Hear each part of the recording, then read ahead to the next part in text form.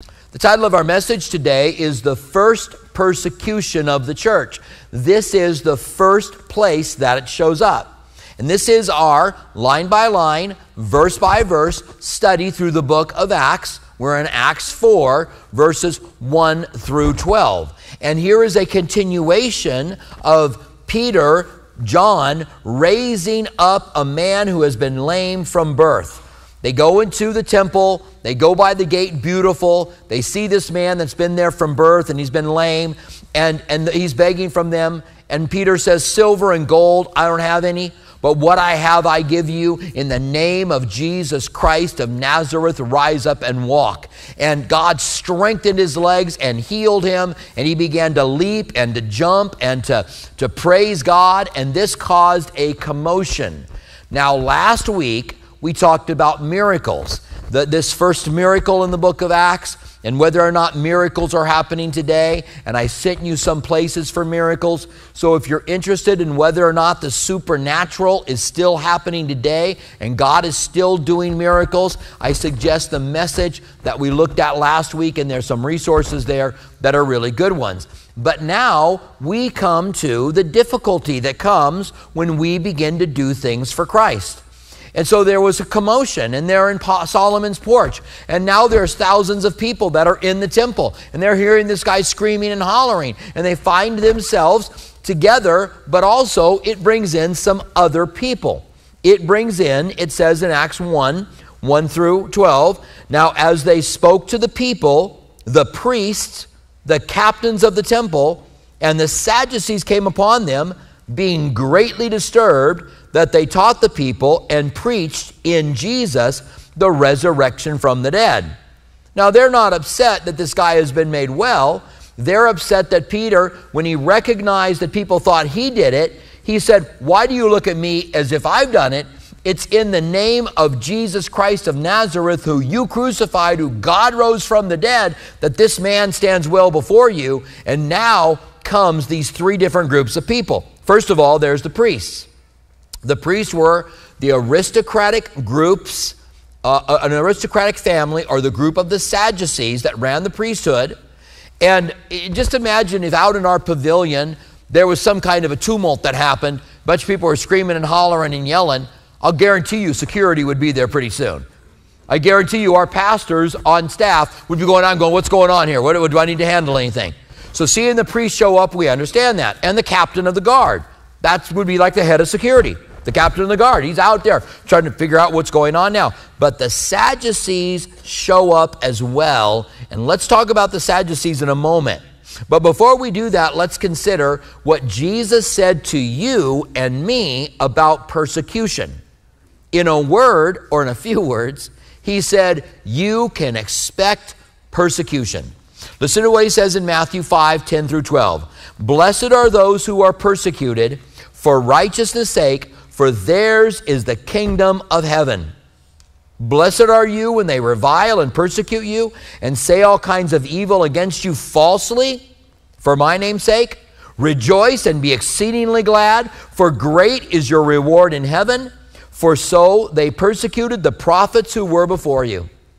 Every so often someone will come up to me and say, "I'm being persecuted at work.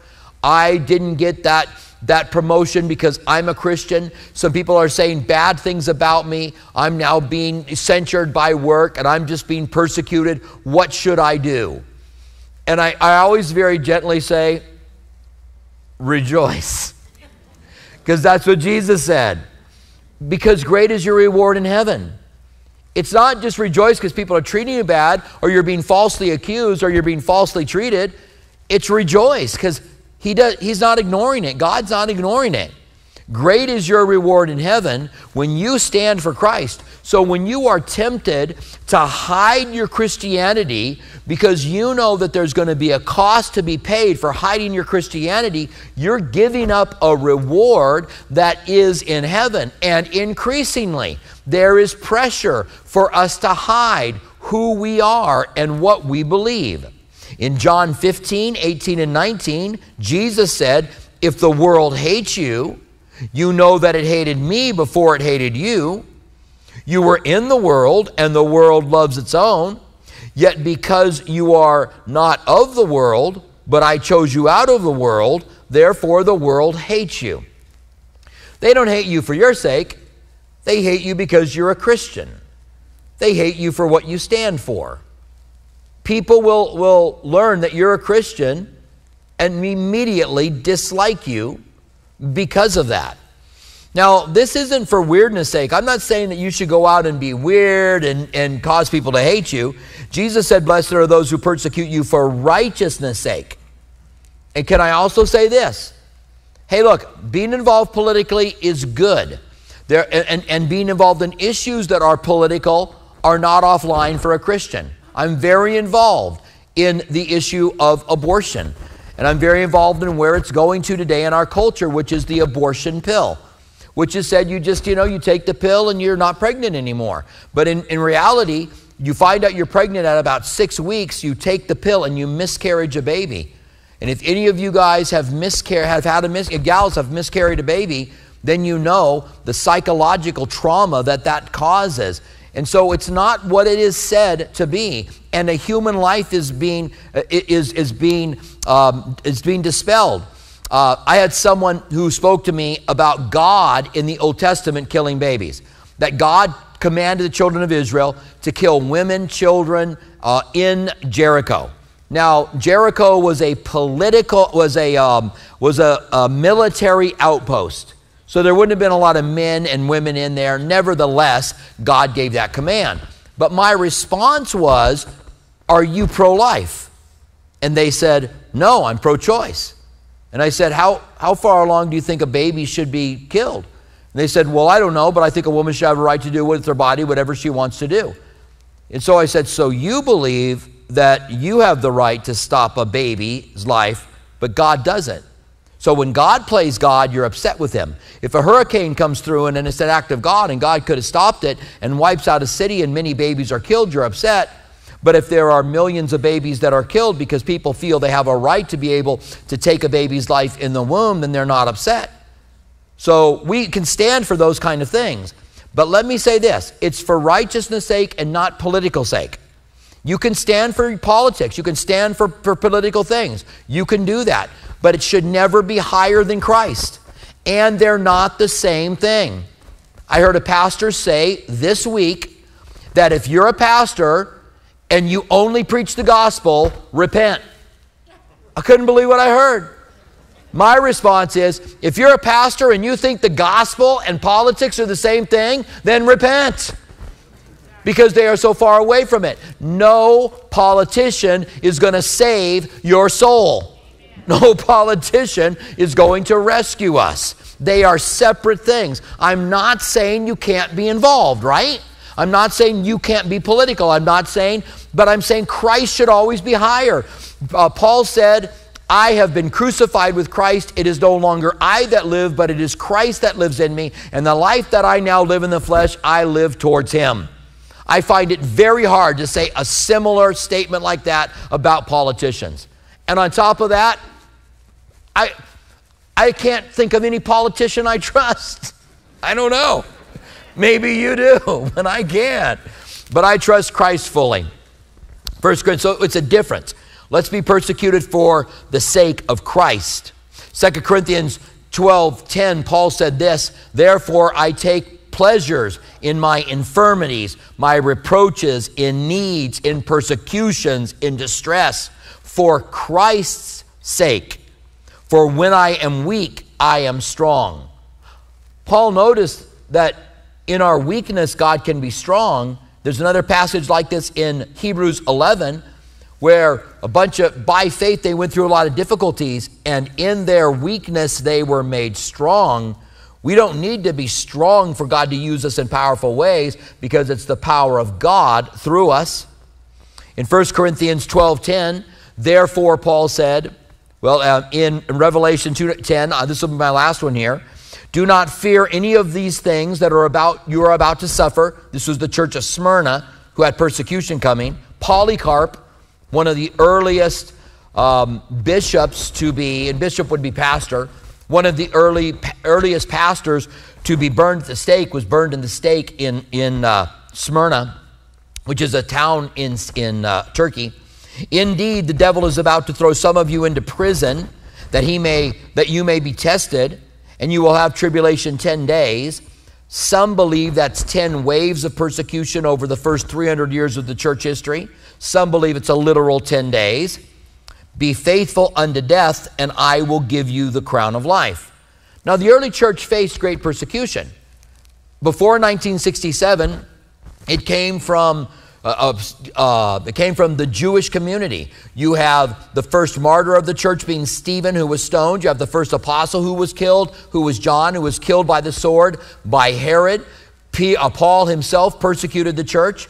But in 67 A.D., not 1967, in 67 A.D., Nero started to persecute the church in a great way. He wanted to rebuild Rome. The Senate turned him down, and then Rome burned down, and so he had to rebuild it now. Many thought it was Nero. He blamed the Christians, and there was a great persecution of Christians throughout the Roman Empire during that time. There were waves of them. Domitian made it illegal if a Christian would not give allegiance to Caesar. They were polytheistic. They worshiped all kinds of different gods, and some of whom they worshiped Augustus, who was a Caesar. They worshiped Tiberius, who was a Caesar. And you had to give allegiance by taking a pinch of incense, putting it in an incense burner, and saying, Caesar is Lord. And Domitian said, if you don't do that, you will be killed. And many Christians had to make the stand. Now, sadly, some Christians wouldn't do it. Their children would be killed, they would be killed, and they didn't do it. But many Christians did do it during that persecution. That was early on. John was exiled to the island of Patmos during that time. Now, there were waves of persecution that happened during the first 300 years. The worst was in 303 when Emperor Domitian attacked the church in a severe attack. This is when you hear of children, of Christians being thrown to the lions while the parents watched. This is when you hear of just horrible things happening to them. And the irony is, 7 years later, Constantine conquers in the name of the cross and sanctions Christianity. Maybe you've heard people say that he made Christianity the state religion. That's false. That comes from a book that's not a good scholarly book, called Mystery Babylon by Hispel. It's not a good book. It's not a scholarly work. And he said that Rome became a Christian nation in 310. It didn't. All he did was sanction Christianity. They were polytheistic. So he was just saying, it's legal now for you to be a Christian. Before that, it was illegal.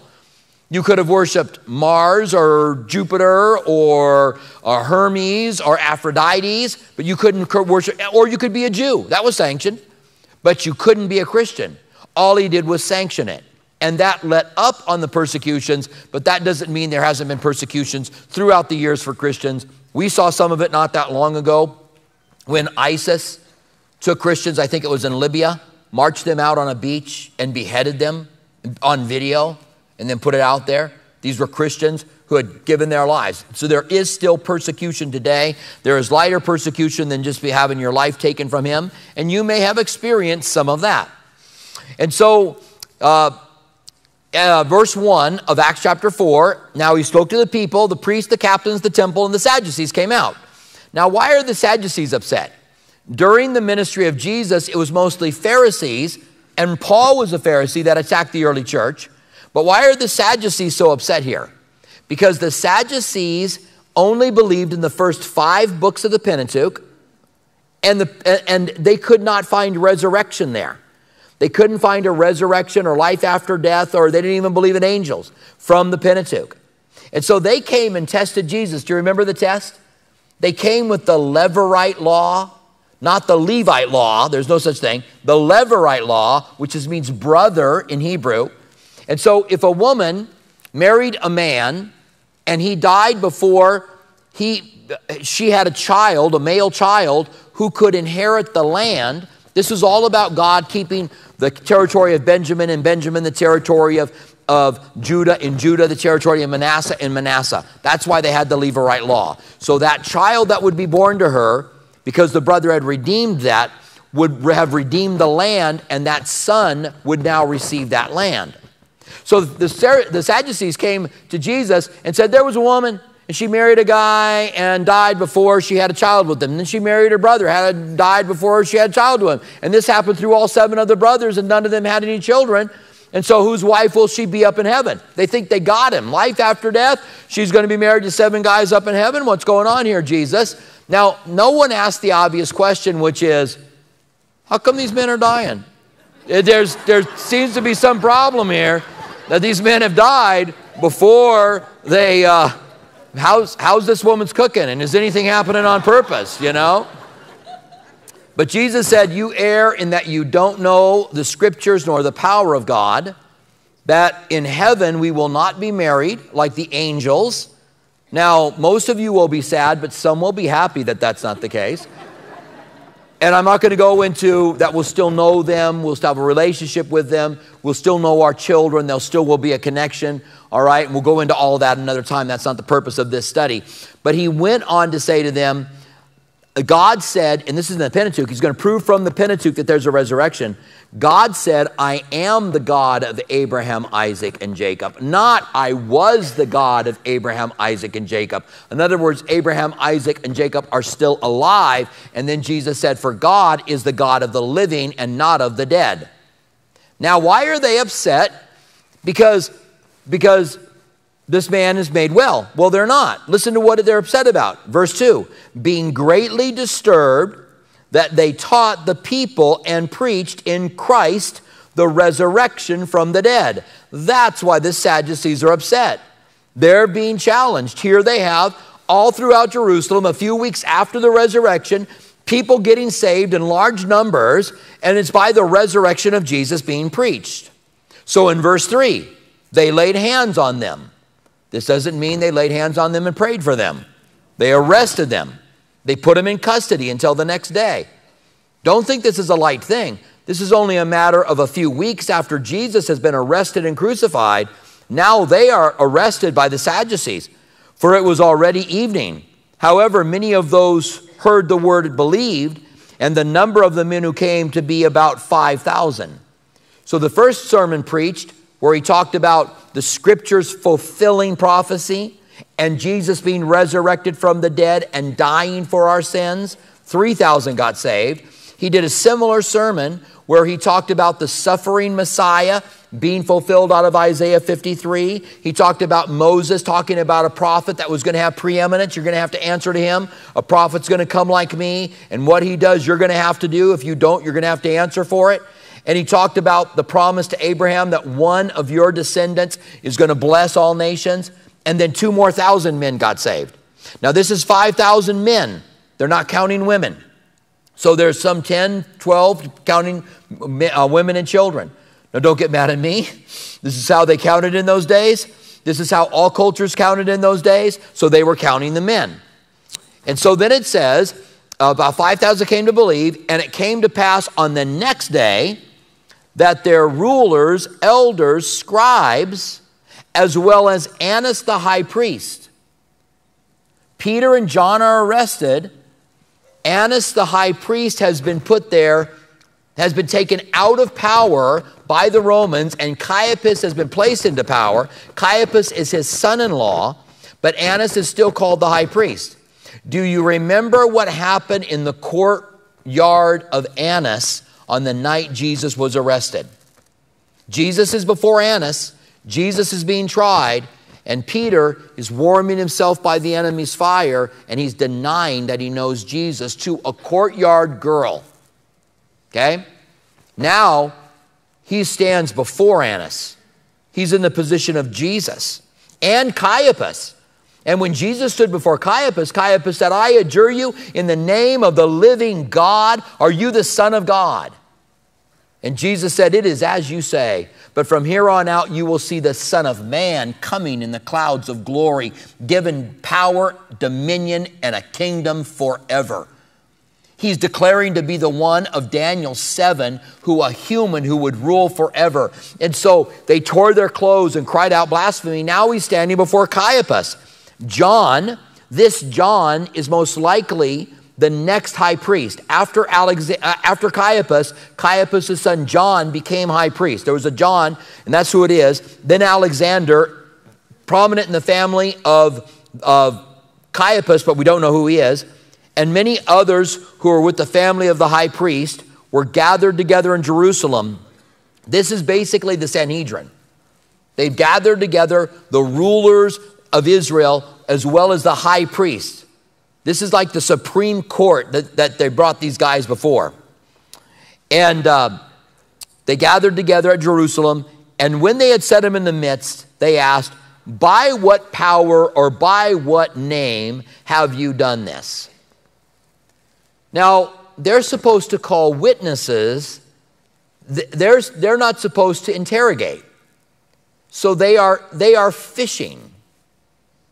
They're looking for something that they can charge these men with. By what name and by what power have you done this? Now in Matthew 10:17 through 20, Jesus had said, when they arrest you and bring you into synagogues, don't worry about what you're going to say, because the Holy Spirit's going to give you the words to say when you say it.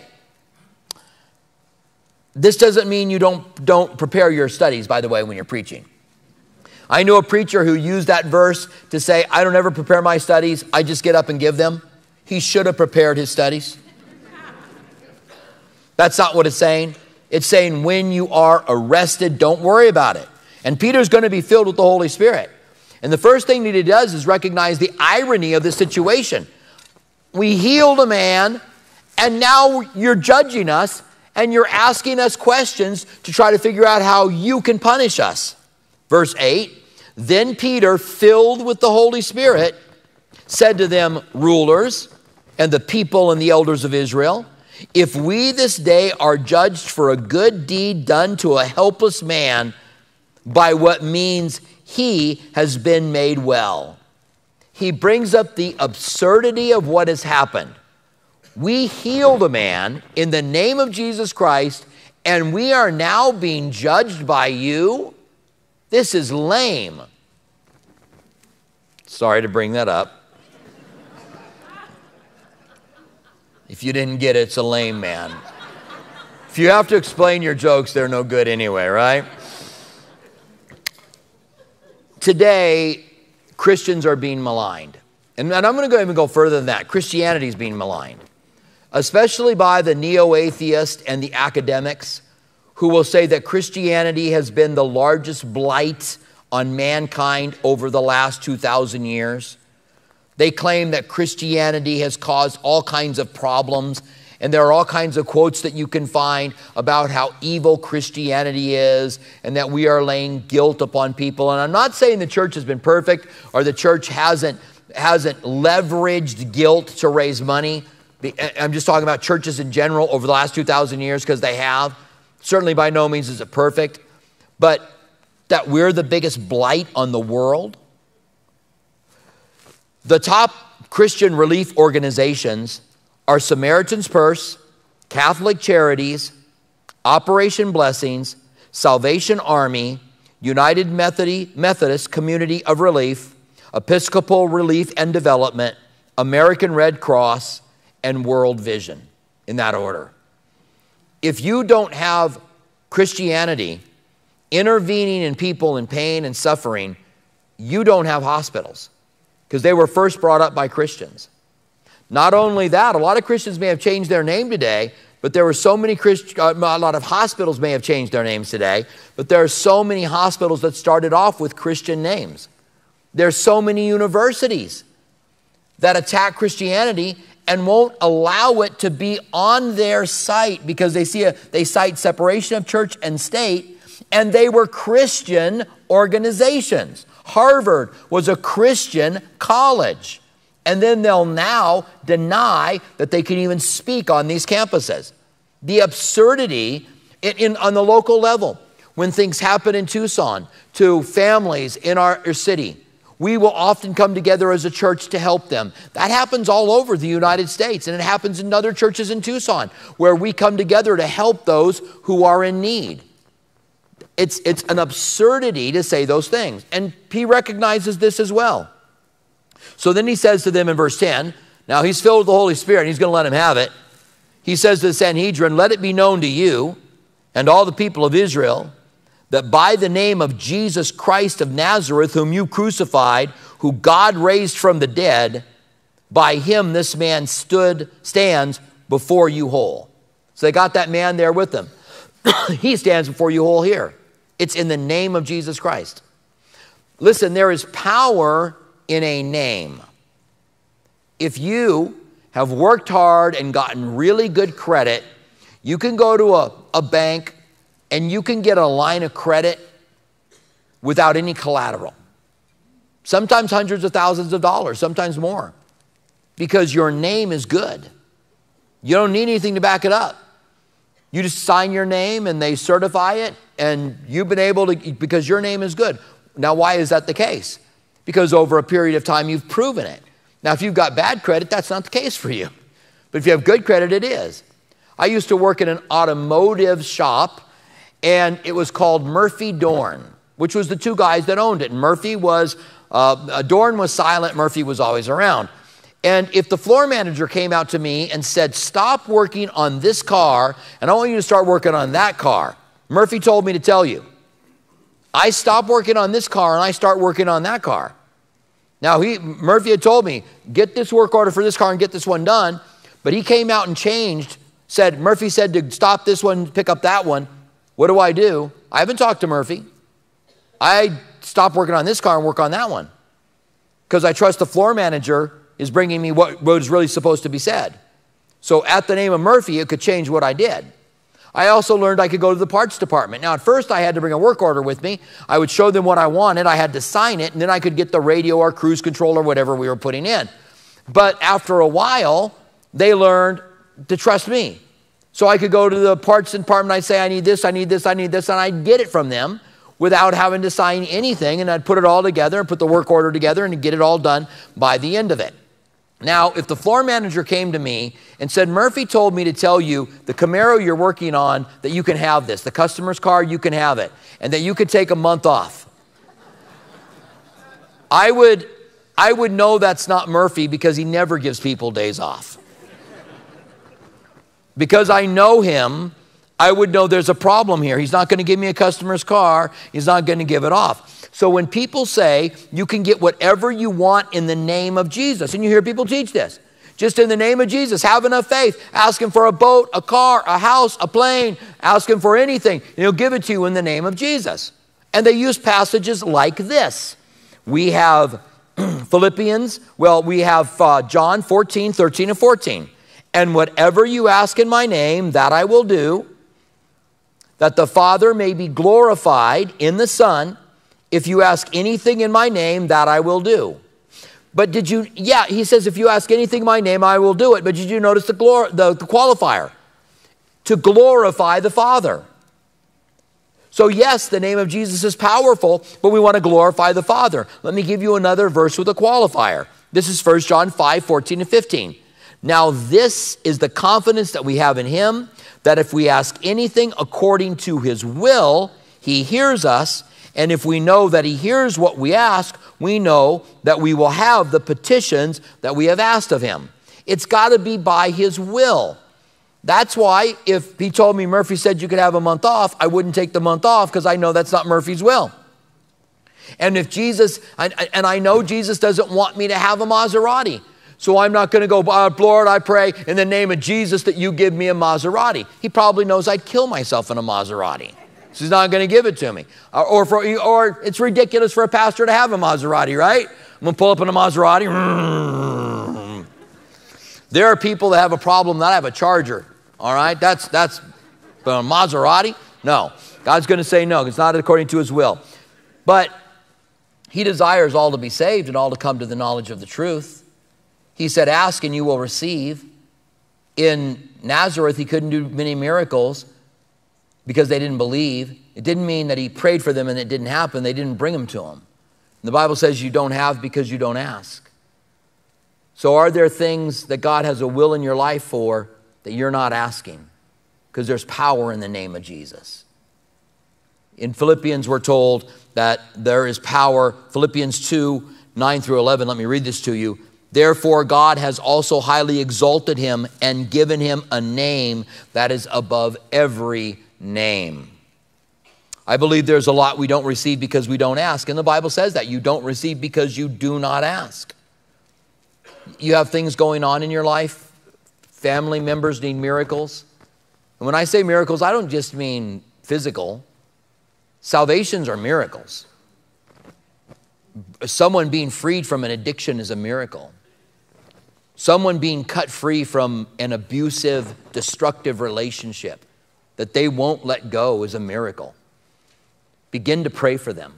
Begin to pray in the name of Jesus Christ of Nazareth. Don't just let it be some tag at the end of a prayer line, because there are things done in this name that is higher than any other name. It's not a magic word. We are going in the name of Jesus. We are doing things he wants. That's what in the name of Jesus means. I'm doing things in the name of Jesus. When I worked at that shop, I had a responsibility to do things in the name of Murphy. He owned the place.